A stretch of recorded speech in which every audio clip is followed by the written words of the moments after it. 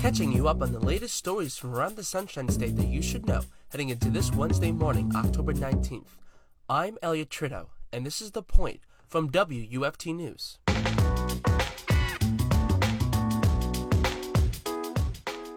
On Monday, the Gainesville City Commission voted to eliminate single-family zoning throughout the city. This vote makes Gainesville the first Florida city to approve the zoning change.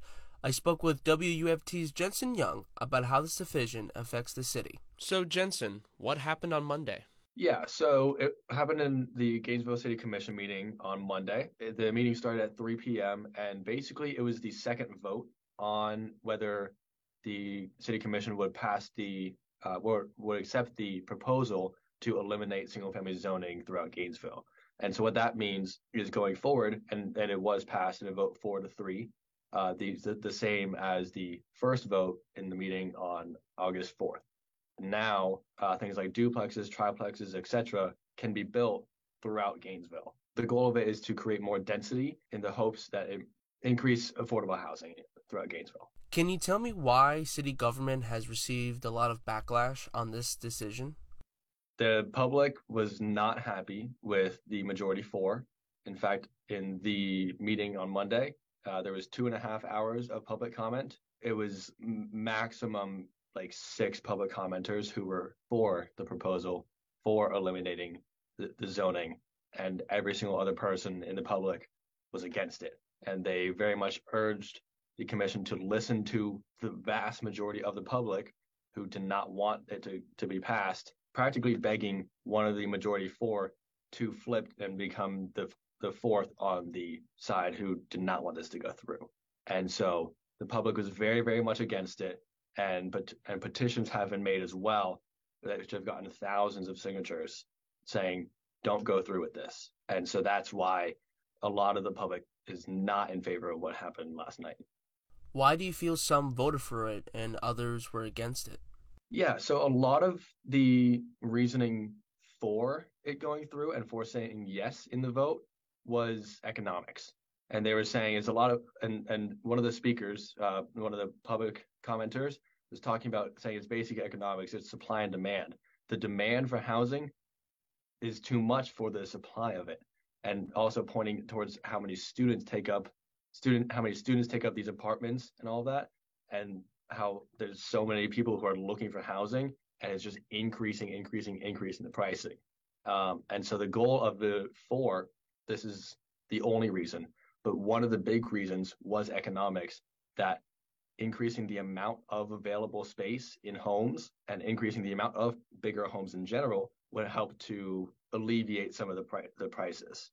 And those who were against it in the 3, the history of these neighborhoods, especially in East Gainesville, there's so much history around those neighborhoods. And Commissioner Duncan Walker talked about when her family first moved to Gainesville in the beginnings of Gainesville, back when her family did not come here by choice. They came here on the plantation and were enslaved, and then worked their way through Reconstruction to be able to own their own home, and just the history behind that. That was really big for Commissioner Duncan Walker, as well as Commissioner Chestnut. Another thing is this would really be handing a lot of the city over to developers. Some of the public said that Gainesville is going to become a developer's dream, a developer's paradise. Anything else that you want to mention?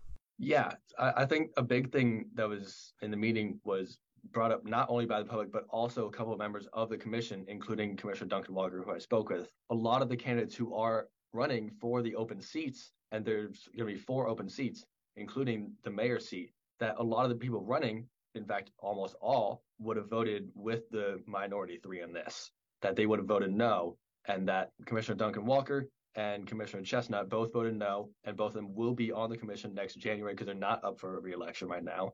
And so they said, we're going to be working as soon as we can with the new commission, hoping that people get elected that want to work with us to reverse this as soon as we possibly can. So that's definitely something to look out for in the November election. How much of a point is that? Is this vote and this ordinance and the removal of this zoning? And also, after the election, when the new commission comes in, how quickly is this going to be something that's brought up and something that's voted on and potentially reversed within a few months?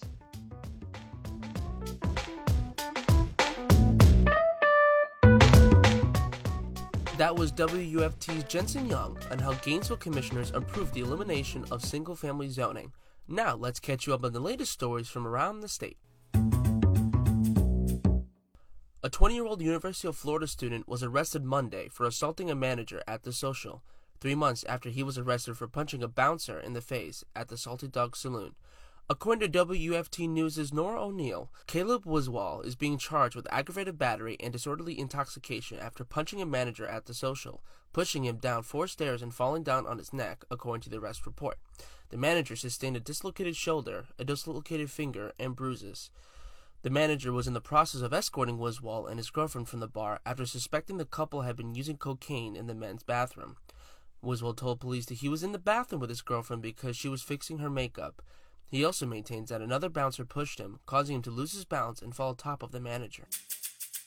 A limited number of tickets are still available for a debate between Gainesville's mayoral candidates next week on the University of Florida campus.